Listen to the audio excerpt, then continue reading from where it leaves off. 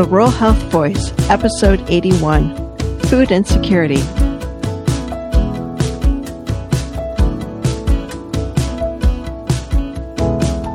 Welcome to the Rural Health Voice. I am Beth O'Connor, your host.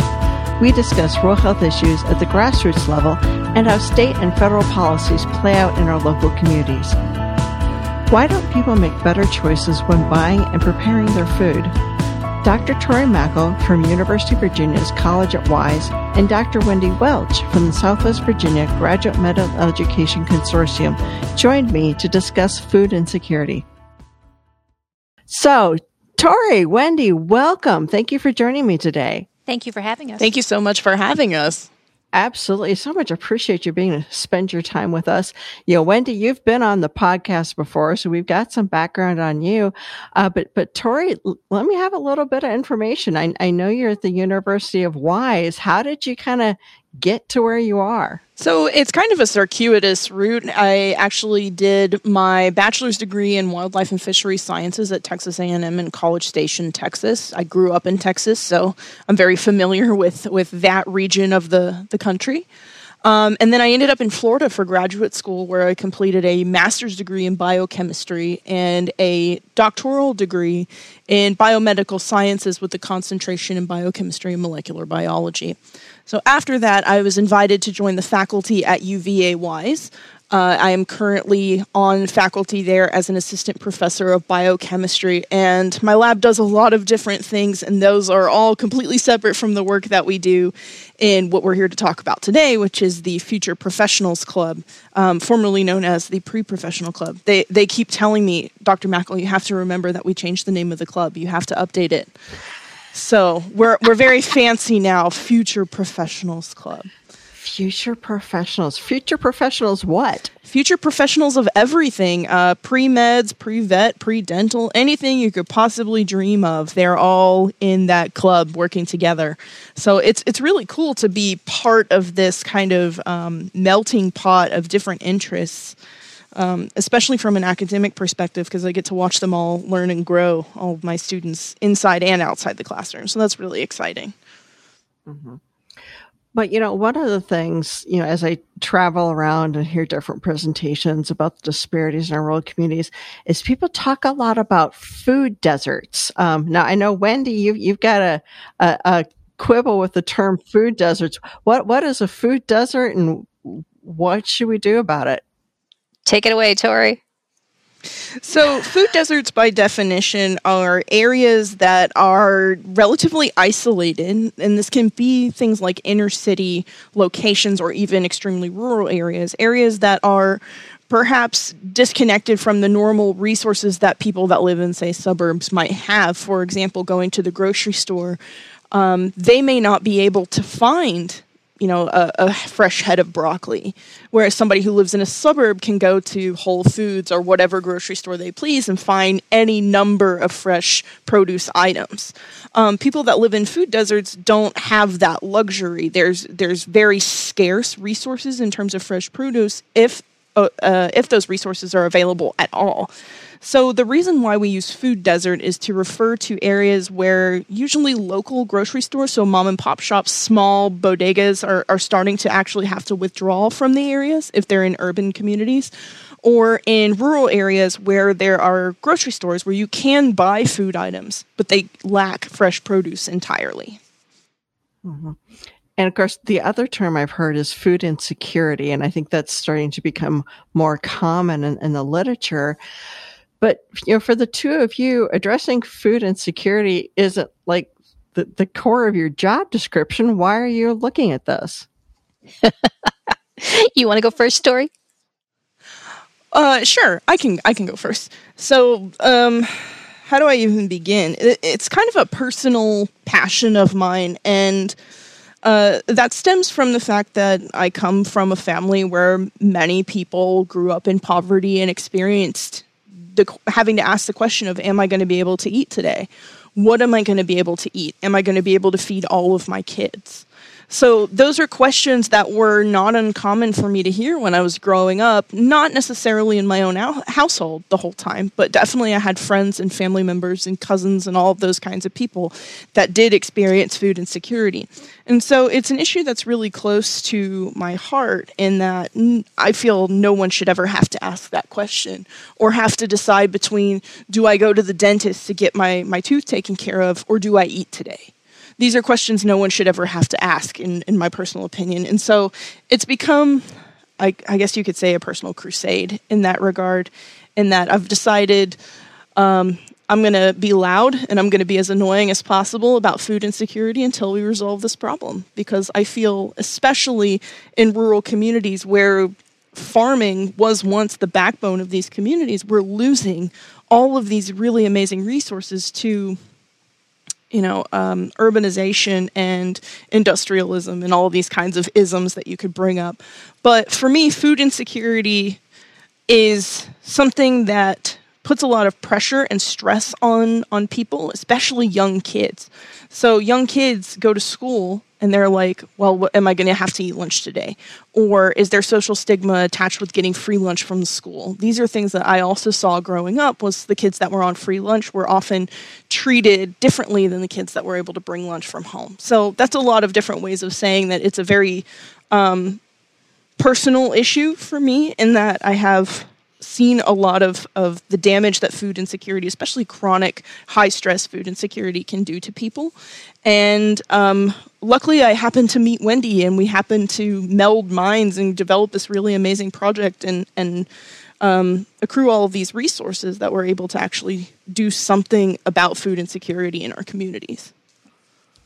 What about you, Wendy? Well, that's a good cue for it, because the project Tori's talking about at Inman Village, which is a housing project in rural Appalachia, started as a medical project. We were going to take residents in their second and third year of education. They were already qualified as doctors, but they were basically learning to be independent doctors.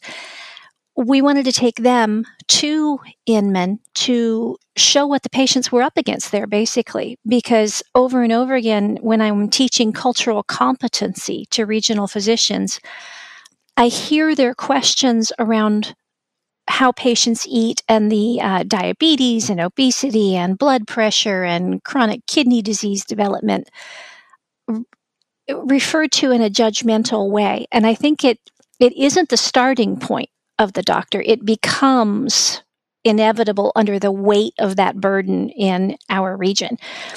And the doctors didn't start their questions with, what are your choices? They started the questions with, why aren't you making better choices? And I don't think they intended to do that. We have some doctors in our region who grew up food insecure, and they understand very well what these people are up against. But the overall assumption that people had good choices to make and weren't making them, and that education would change this mindset, is inherently, tragically, and permanently flawed. Again, I'm sorry, we're going to have to go back to the term food deserts, because it has to do with my distaste with that term. There's broccoli in Southwest Virginia, but the people in Inman Village can't buy it because they can't get to the farmer's market where it's sold once a week as their only option to reach it. There is no other grocery store that sells fresh produce in Southwest Virginia. In Appalachia, there is no grocery store. There's nowhere to buy fresh broccoli except the farmer's market in the nearby town once a week. They don't have transport to get there, and they don't have money to spend at that farmer's market. Now, the farmer's market started to take EBT and SNAP benefits, and we said, ha-ha, problem solved. They went to the farmer's market to use the EBT and SNAP and found resistance. The machine didn't work. The farmers didn't want to take it. The farmers don't like doing that because, put bluntly, cash in your pocket is cash in your pocket. EBT and SNAP is taxable income. So there were problems with this. So if the pandemic has taught us anything, it's taught us the importance of logistics and movement of goods and services and the ability to have cash on hand to pay for those services when they arrive. And that's what we're up against. We're up against the combination of the logistics of where the food is. It's on the farms. The farmers want to sell it. Who needs the food? The people who can't afford to buy it. And who is judging that population? The people who are supposed to look after them. That's not a good combination. Mm-hmm. Yeah, the question I get probably most often on this topic is, so it's rural. Why don't you just grow what you need? That's a great question. Tori, you and I have had multiple conversations with really nice people from many different places who wanted to bring resources to us. And the first thing every single person has said is, let's start a garden. Did you know that it is illegal for people in housing projects to garden? It is. Wait, what? Wait, what? I'm going to walk you through this real slow, because if you alter the structure of the housing in which you live, you have committed an illegal act, like painting things, that kind of stuff. You are not legally allowed to alter the structure in which you live, according to the executive director of the housing authority for the county in which we work. We have since heard that this gets interpreted differently in different places, but the rule is steadfast. You are not allowed to alter the structure. Some people say gardening is an alteration. It's not permanent. Some people say, literally, it gets worse. Putting a grill outside is permanent because you could ignite a spark, and that's an alteration. It depends on who's interpreting the law and how annoyed they are that we showed up, basically. Yeah. Yes. So one of the additional compounding factors, especially in reclaimed coal mining country, is that the soil is not necessarily healthy or safe for gardening. So there are a lot of problems that we need to consider in terms of like environmental health and safety as well, because the property that we visit currently is built on reclaimed coal mining ground. And so there are a lot of questions that would need to be answered before, I would feel comfortable telling people, yeah, plant something in the ground there. It'll grow. Sure, it'll grow, but is it safe to eat? That's another question. And in fact, in my background, I've taken an herbalism course and been looking at foraged foods, because that's always been a vague interest of mine. I've always been interested in what the earth offers us up for free. And there's a stream that runs through the Inman Village property, and sea grapes grow in the stream. Well, sea grapes do all sorts of lovely things medicinally. They can make tinctures, they can make teas. You can, there are things you can do with sea grapes. We tested the stream. We got one of Tori's colleagues from the science department to come out, and they said, all right, ladies and gentlemen and non-binary people, here is what you need to know about this stream. You not only don't want to eat what grows from it, you don't want to get out of your car near it. It had an abnormally high load of fecal matter in it. And when we asked around, of course, the elderly local people from the village up the way said, well, duh, our straight pipe runs into that stream. Of course it does. Of course it does. Yep. So apparently what happened with the straight pipes is that when they redid a lot of the urban planning for the communities that are upstream from Inman Village, they were grandfathered in. Basically, they were like, oh, okay, you can keep your straight pipes that dump into this particular creek. Now, if you go out to this property and look at the creek, it is lush, it is beautiful, it is as green as can be, but it's not safe. So what it looks like on the surface is very, very different from what the testing and the science and the analysis that we've done of the resources there. So there's a lot of stuff that would be usable if this wasn't a problem with the straight pipes dumping into the creek. But because that's a fact and there's not much we can really do about that at this point in time, this is another reality we have to live with, is that we can't work with the soil, with the water that's already there. Sure. Well, and the other thing I think, when people say, well, why don't they just grow their own vegetables? There's a big difference between having a pot of tomatoes on your front porch and growing enough food to be able to sustain yourself. Those are two very different things. Absolutely. If you're going to have a big enough garden to feed your family, you need a decent amount of relatively flat space that's in the sun, with decent soil. Wendy's been to my house. Wendy, where do you see a flat section of land big enough to grow a single potato? Plus, you've got deer and bear. Well, there's that. Mm-hmm. Appalachia, the town of Appalachia, and Inman Village. Yeah, Inman Village actually has bears behind it. Yeah. So if we did grow gardens, would it be safe? We're stuck. Well, my bears do like the wild blueberries that grow. I can imagine a cultivated blueberry would be so much sweeter. Yes. Right. So what do healthcare providers need to know about food insecurity? They need to understand that people are making choices about their family based on personal happiness and the best they can do. They are not uncognizant of the health needs. They're not, let's use a loaded word, they're not ignorant of what it means to fry things in butter. They can't afford olive oil. They get butter in the Feeding Southwest Virginia packages. They get free butter. If you want them to eat better, give them free olive oil. It is a very difficult and delicate balance, because the things we do to keep people from literally starving make them unhealthy.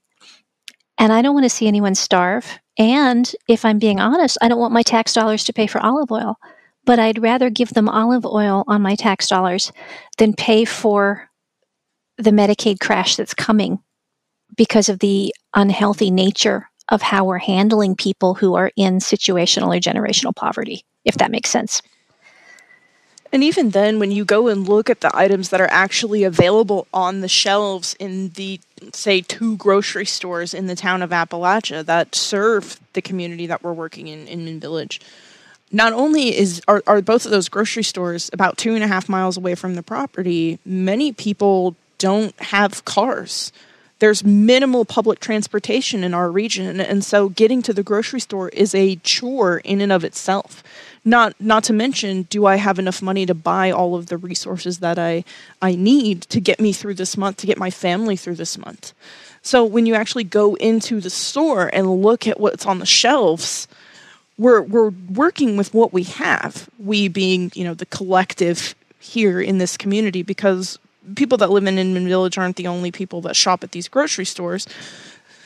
But the point is that it's a lot of shelf-stable food. Shelf-stable foods contain a lot of preservatives to keep them shelf-stable, to prevent them from spoiling or becoming rancid over time.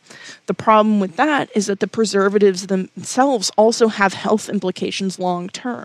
So if we're relying solely on shelf-stable, affordable, accessible food sources, then we're necessarily stacking the deck against positive health outcomes in this particular region. You're demanding people perform a certain way, but you're not giving them the right tools to do so. And let me clarify 2 things about that. First of all, we said there were no grocery stores in Appalachia. The 2 stores Tori's referring to are a Dollar General, which has a section, a frozen food section, and a little independent store, very like a Big Lots, that buys directly from Kirkland. And they have really high-end upscale foods, and they have shelf-stable foods and a huge freezer section. Yes. So first of all, there's that. But secondly, one of the problems we've had with funders and with people who want to assist us in the project is their immediate lecturing of, well, you need to eat fresh food. And we had, before we started the project, we met with a couple of people from the village, and his name was Dan. He and his wife have since moved on, and he was the best. He said, if y'all are going to come in here and tell us not to fry stuff, you can stop now. We're like, okay. He said, and another thing, if you're going to tell us to buy everything fresh, you can give it up because we only get to the store once a week and you get that nice fresh head of lettuce home and the next day it's brown and you spent $3 on it. He says, I buy everything in a can because it's affordable. And if I don't get to it, if somebody invites me over for dinner, hallelujah, I get to go to dinner at somebody else's house. My can of peas is still there when I get home. The lettuce won't be. It's a very practical, functional, live-in-the-minute world that we are dealing with. Tori, do you want to talk about when we go door to door? Right. So Wendy mentioned living in the moment, and so amongst ourselves, we refer to that as the immediacy of this population. Meaning, if I were to ask you right now, are you hungry? Would you think about, am I going to be hungry later? Do I have something for dinner later? Should I go grab a plate and bring it home? Or, because I'm not hungry now, is that going to dictate how I respond to this question? So one of the things that we're observing as we go door to door is that when we talk to people, they're answering questions based on how they feel right in that second when I ask them, are you hungry? Do you want to come eat dinner with us? We're doing, X, Y, and Z thing over at the picnic pavilion. We'll be there till 7 o'clock. Well, I'm not thinking about what I'm going to be doing at 7 o'clock. I'm thinking about what I'm doing right now. And so the immediacy of this community and other communities like this is something that I personally did not anticipate. So that was a very sharp learning curve for me to start thinking about, how do I convince you to come and make a plate for later, even though you're not hungry now? And that translates so quickly into health. I was literally on a call about an hour before we recorded this with a work group for chronic kidney disease. The National Kidney Foundation is trying to increase the diagnosis and treatment of it. Not necessarily exclusively in rural communities, but certainly inclusive of rural communities. And one of the things they identify as a barrier is when you are in stage 1 or 2 of chronic kidney disease, you don't feel that bad. You don't feel ill. Your doctor can say, you're headed for a crash, but you're not crashing. And you've got to figure out what you're going to have for dinner. We're not talking about the middle class stress of life or the additional stress of the pandemic that's come down on all us. We're talking about people who literally may be at the end of the month and do not have food in their cupboards. The immediacy of the moment is not, crap, I have chronic kidney disease. I need to figure out what I'm going to do. The immediacy of the moment is, my daughter and I need to eat dinner. Is the food kitchen open? Do I have anything in the cupboard? Is my friend coming home from work? It's the immediacy in health and well-being, as well as in healthy eating.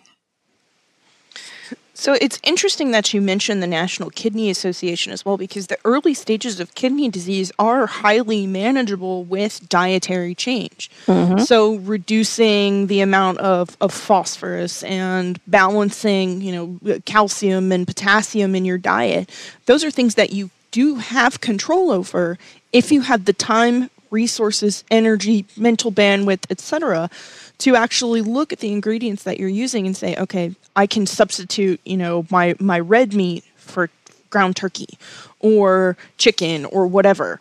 But that also presumes that you have access to all of those resources. So that's a really interesting idea that you're touching on, Wendy, by focusing on chronic kidney disease with that particular work group, because that will also quickly run into the problem of resource limitations. Yeah. Now, we've talked around this a little bit, but I don't think I've had a chance to directly ask you. So what exactly are you doing with this community? You want to start, Tori? Yeah. So a better question is, what aren't we doing? We're doing a lot of different things. We hang out with them to the point they're going to get tired of us one day. So we were out there last month. We did a burger cookout. We made grilled corn, homemade potato salad. We grilled cheeseburgers. And usually the draw for earlier in the day, preceding mealtime, is we have a craft circle for the kids that live in the housing complex. We've also started putting together a craft circle for the adults, because we noticed a lot of I won't say jealousy, but a little bit of like, oh, I wish I could do some arts and crafts. That would be cool. From the adults that live in the complex. And we were like, why can't you do arts and crafts? We can make that happen. That's really great. So we are putting together a community crafts circle right now. We've done an Easter egg hunt, a Christmas market, community dinners, all kinds of different things we've done when we're going out there. Behind the scenes, the students that are part of the club that I am the faculty sponsor for, the Future Professionals Club at UVA-wise, they are doing all of the meal planning. They're putting together the shopping lists. They're figuring out which items can we substitute for healthier alternatives. Does the cooking method actually make a difference for the nutritional value of these items when we actually serve them? And so we have seen this project grow just exponentially in the past few months. There is kind of a lull right now because it is summer, so people are off doing summer vacation things. I wouldn't know what that's like. But the point is that we're doing a lot of different things. It's not just coming into this community and saying, here, come eat, or here, we've brought you a meal. It's saying, come hang out with us. We're doing all of this other stuff anyway. If you happen to be interested in that, you are welcome to come hang out too. So making it more of a social event rather than following along in the same footsteps that the education approach took in the early days of the project. So community trust is really what we're working on fostering right now. And trust is one of those big bad words that a lot of people that focus on community engagement projects like what we are currently doing, they run into those barriers and then don't know how to ask the right questions to traverse those barriers.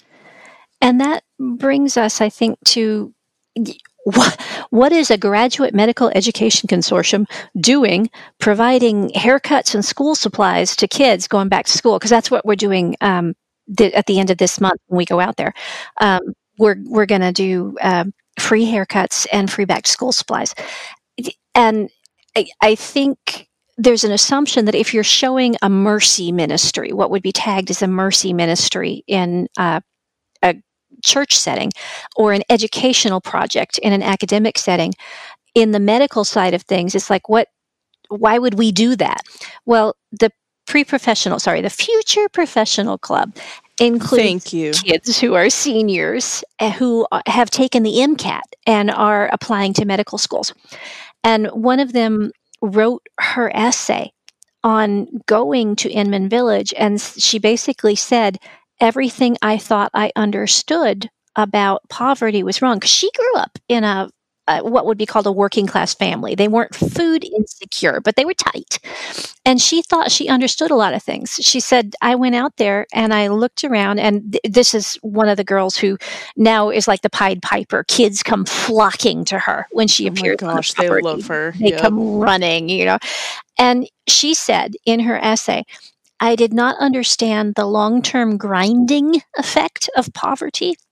I didn't understand that once you get into a place like Inman Village, it's not an ugly place, it's not a miserable place, but it is an entrapment of help. Once you get in, it's really hard to get out. And she had never known that before. Now, this kid, this 18-year-old who, well, she's actually 20 now, this 20-year-old who understands all of these things is going to go to a medical school where, among other things, she's going to hear, because I've heard it coming out of the faculty mouths of graduate medical education and medical education providers. These people will never change. She will be our best asset in a re-education campaign on that needing to come out of medicine. These people will never change. The poor are not like us because they make bad choices. They're poor because they made bad choices, which she knows is flat not true because her family's poor.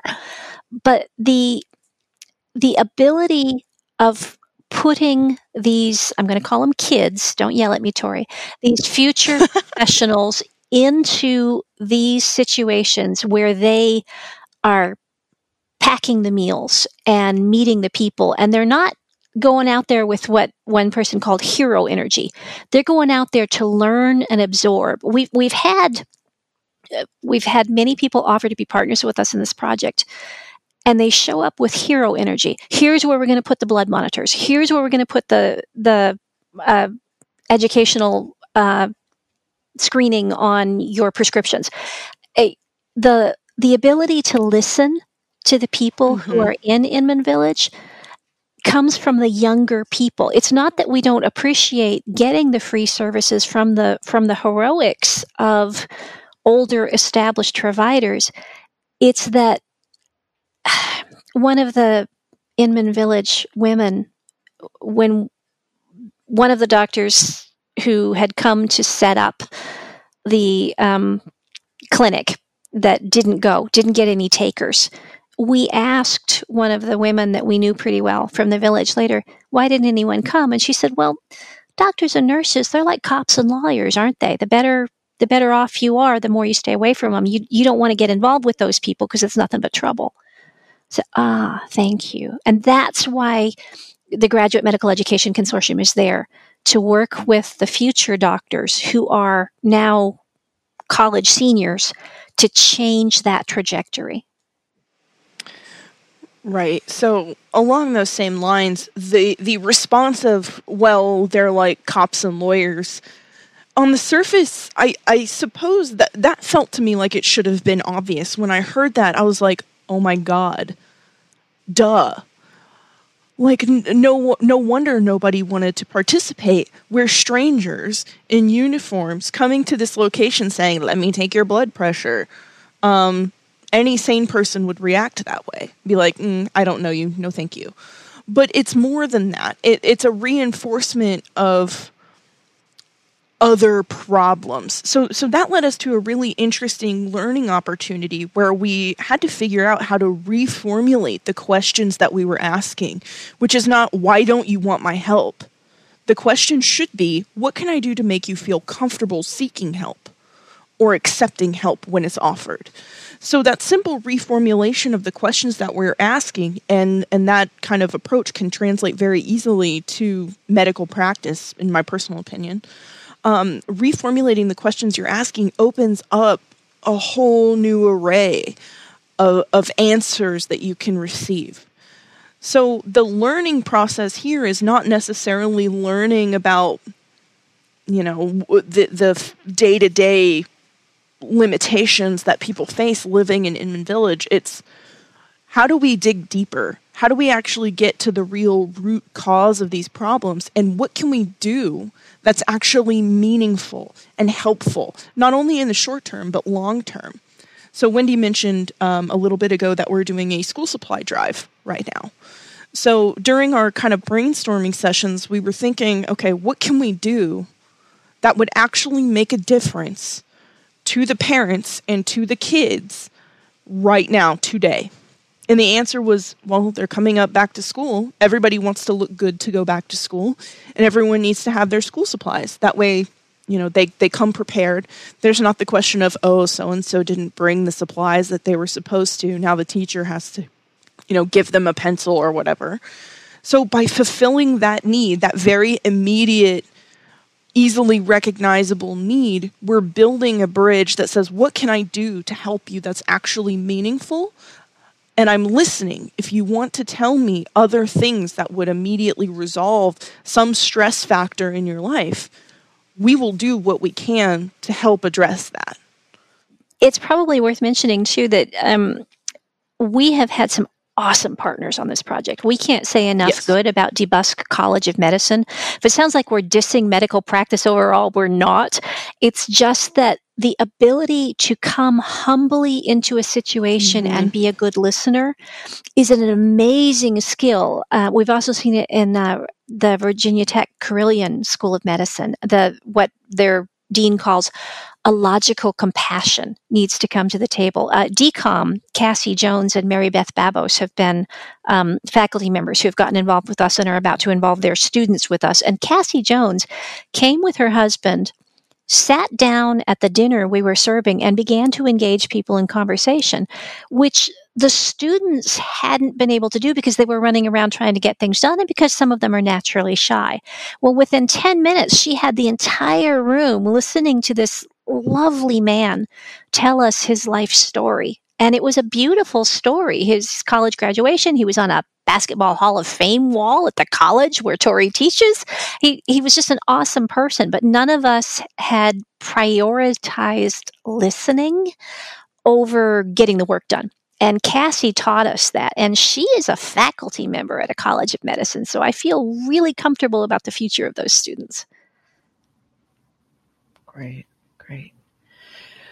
Aside from barriers to good nutrition, what else do healthcare providers need to know about how people live and their impact on health? They're making the best choices they can, given the choices they've got and the information they have, and they love themselves and their family. They're not stupid and they're not suicidal, and they're not flaunting medical advice because they want to. They are doing what they think is best for themselves, given what they've got to work with. Right.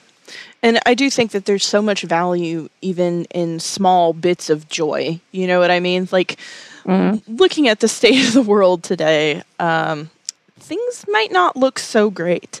So if I have the opportunity to sit for 5 minutes and enjoy a candy bar or something, I see no problem in doing that. The problem arises when, that joy becomes completely absent, when you don't have the ability to choose that.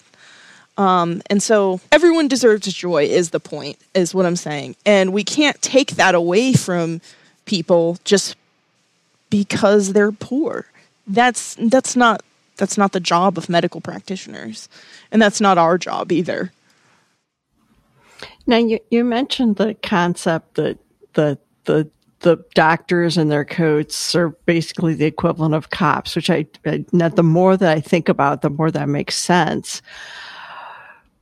What can we do to help address that sense of mistrust? Well, projects like this are pretty awesome. The residents from the family medicine program in our region, from our local healthcare system, started coming out on their own as volunteers, and they came in civilian clothing, and they just sat around. Two of them fired up the grill and did the cooking, and 3 of them walked door to door, and one of them sat in the picnic pavilion and greeted people. And when it got dark, she had a flashlight and she showed them over the bridge. There's a bridge that connects the pavilion, which is owned by the town, to the property, which is owned by the authority that runs it. I will say, shout out to the town for fixing that bridge, because that removed a very immediate barrier to participation. Yeah, it did. It was unsafe, and they fixed it. Yeah, there were toddler-sized holes in the planks. Like, it was crazy. Oh my. If you stepped wrong in the dark, you'd go whoop right into that creek we were talking about earlier, which, good luck. God bless Fred Lunsford and all of his crew there in the town of Appalachia. Awesome people. Yes. So anyway, the residents came and they sat, and they were just people. And then the next month when they came back, one of them, she had been on clinical rotation to the OBGYN clinic, and one of the people in the village was pregnant with her first child. And she brought her a little layette set that she'd bought especially for her. Aww. And it's just, that girl is not going to be afraid of her doctor. Look what my doctor gave me. Isn't this pretty? Now, we're not, recommending the removal of barriers for medical professionals by any stretch of the imagination, but the humanization of this 28-year-old doctor and this 21-year-old girl just talking to each other about how yellow is their favorite color and aren't the ruffles on the dress pretty. It doesn't get any better than that. If, and that's fascinating to think about from just a pure outside looking in, but it seems, very hard to implement on a larger scale. I mean, you are working with one housing community out of the, thousands, millions of housing communities in rural America. How do you upscale something like that?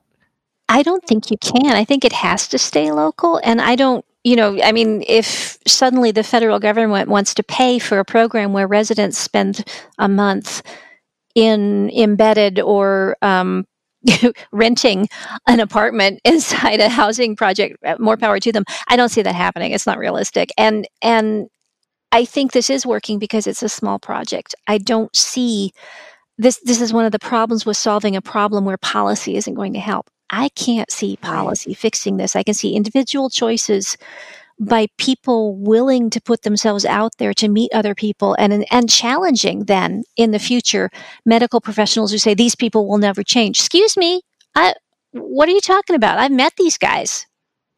Mm-hmm. Mm-hmm. Tori, you got thoughts on that?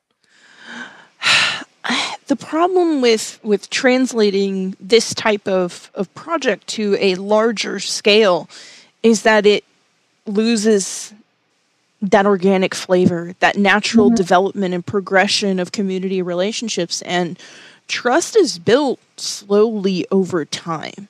Mm-hmm. And so by trying to take this same idea and scaling it up tenfold, saying we're going to do this at 10 locations rather than one location, you lose the ability to nurture and foster those individual relationships.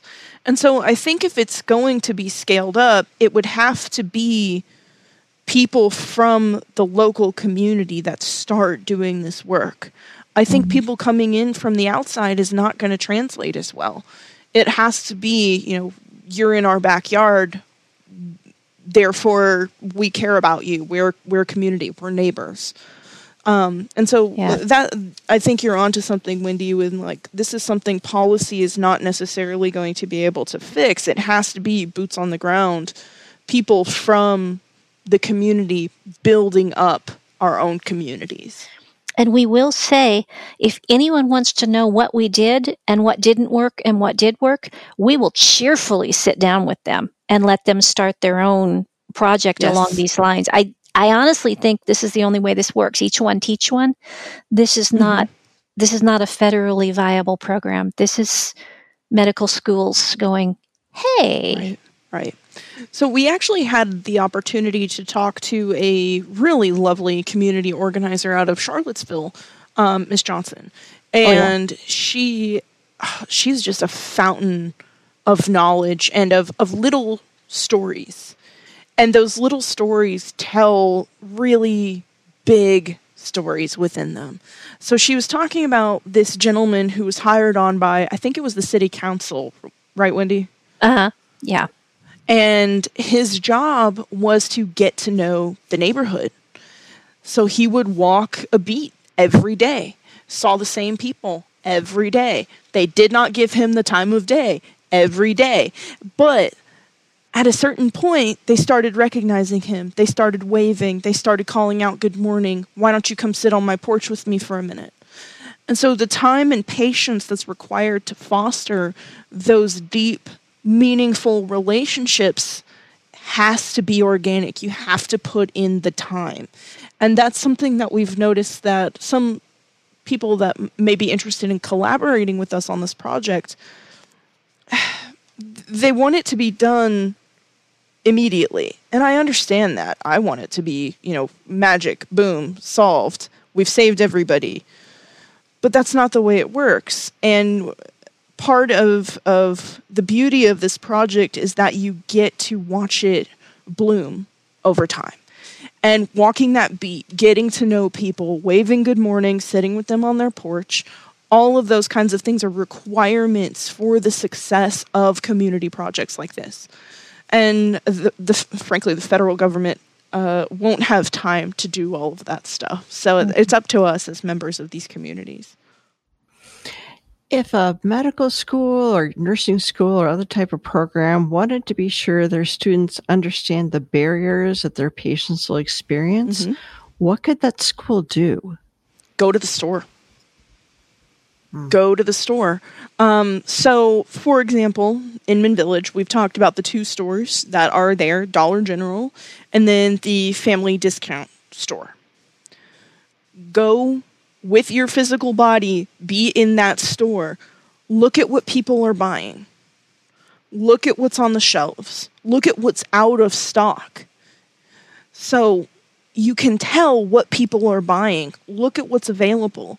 And that simple exercise of putting eyes on products that are on the shelves in these particular locations is extremely educational. Because there are some items there, for example, like they've got almond milk out the wazoo. All the almond milk you can ever imagine. Different types of like non-dairy milks. For $1. Right. Like insanely affordable from my perspective, but why aren't people purchasing that? That's a question that still needs to be answered, in my personal opinion.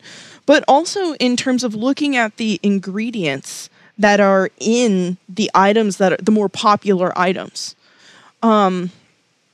Something that is really popular at the discount store is vitamin water.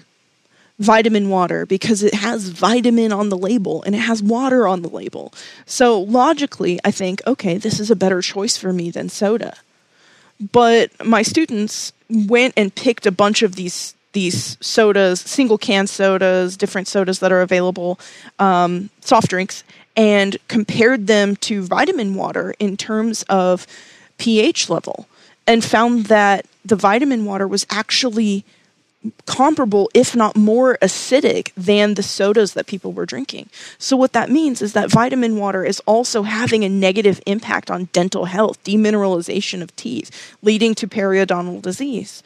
So this is a kind of more nebulous question, but the point is that going and looking at what people are purchasing and what is available on the shelf is like the single greatest educational moment that you can give to somebody who is interested in actually making a difference in terms of nutrition in underserved communities.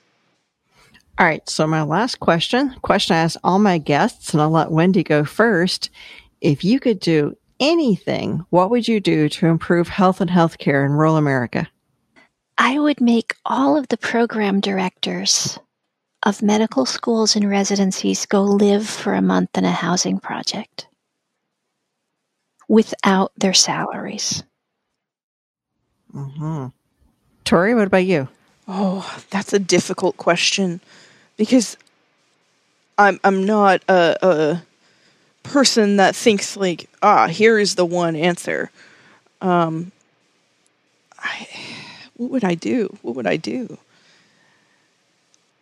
If I could fix this issue, I think it would be a matter of improving minimum wage, of making everyone have access to affordable healthcare.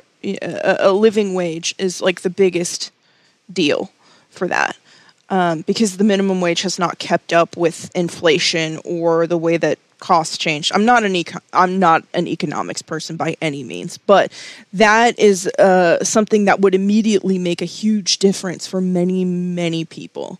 Not only in terms of affordability of food, but also in availability of healthcare. They could afford to take a day off of work and drive to, for example, we're in Wise, so the nearest like health complex, if you need more complex services, is in Bristol. That's 45 minutes away. So I would have to take off a full day of work to go, for example, get a mammogram.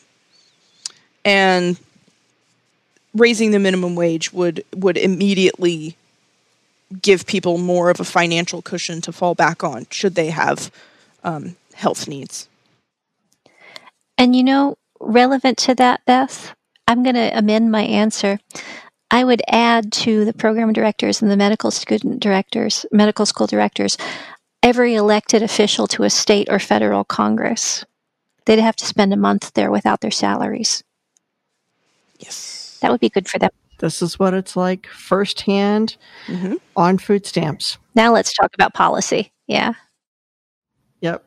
There was some politician a few years ago that accepted a challenge from a constituent to live off of food stamps for a month. And I think he made it like 3 days and said, okay, I get it. Well done. Before we leave, Beth, at some point, we also need to acknowledge a brilliant woman named Glenda Belinsky. Tori, do you want to do that? Oh, yes, she's a gem. Miss Glenda, as I like to call her respectfully, she is the person that has been probably the single biggest door opener for us. And I mean that literally and metaphorically, because she welcomed us into their community church. So we were running into problems with our Christmas market, which is all the kids got to come pick out, some items for people on their Christmas list. It was extremely cold during that time of year up here in Wise and Appalachia. And so Miss Glenda allowed us to use the church chapel and welcomed us into that space and said, you can use this space however you want, and has been bringing people to events. She brings her grandkids. She's a community organizer. I don't think that she would refer to herself as a community organizer, because she's just doing what Miss Glenda does. And that's beautiful. And she's just an absolute gem of a person. I can't say enough nice things about her. Yeah.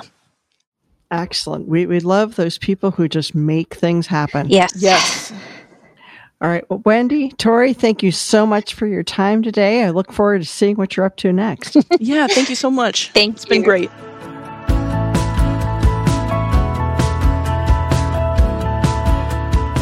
That's Dr. Tori Makal and Dr. Wendy Welch, encouraging everyone to develop a better understanding of the barriers that exist for too many of our community members. You might also want to check out two of Dr. Welch's latest publications. Her most recent book is COVID-19 Conspiracy Theories, which does a deep dive into how conspiracies around COVID developed and spread faster than the virus itself. The other, Masks, Misinformation, and Making Do, which is about Appalachian healthcare workers and the COVID pandemic, is scheduled for release this winter. Yours truly wrote the opening chapter. Links to both books are in the show notes. The Rural Health Voice is the podcast of the Virginia Rural Health Association. It is sponsored by the Virginia State Office of Rural Health and underwritten by the National Rural Health Association.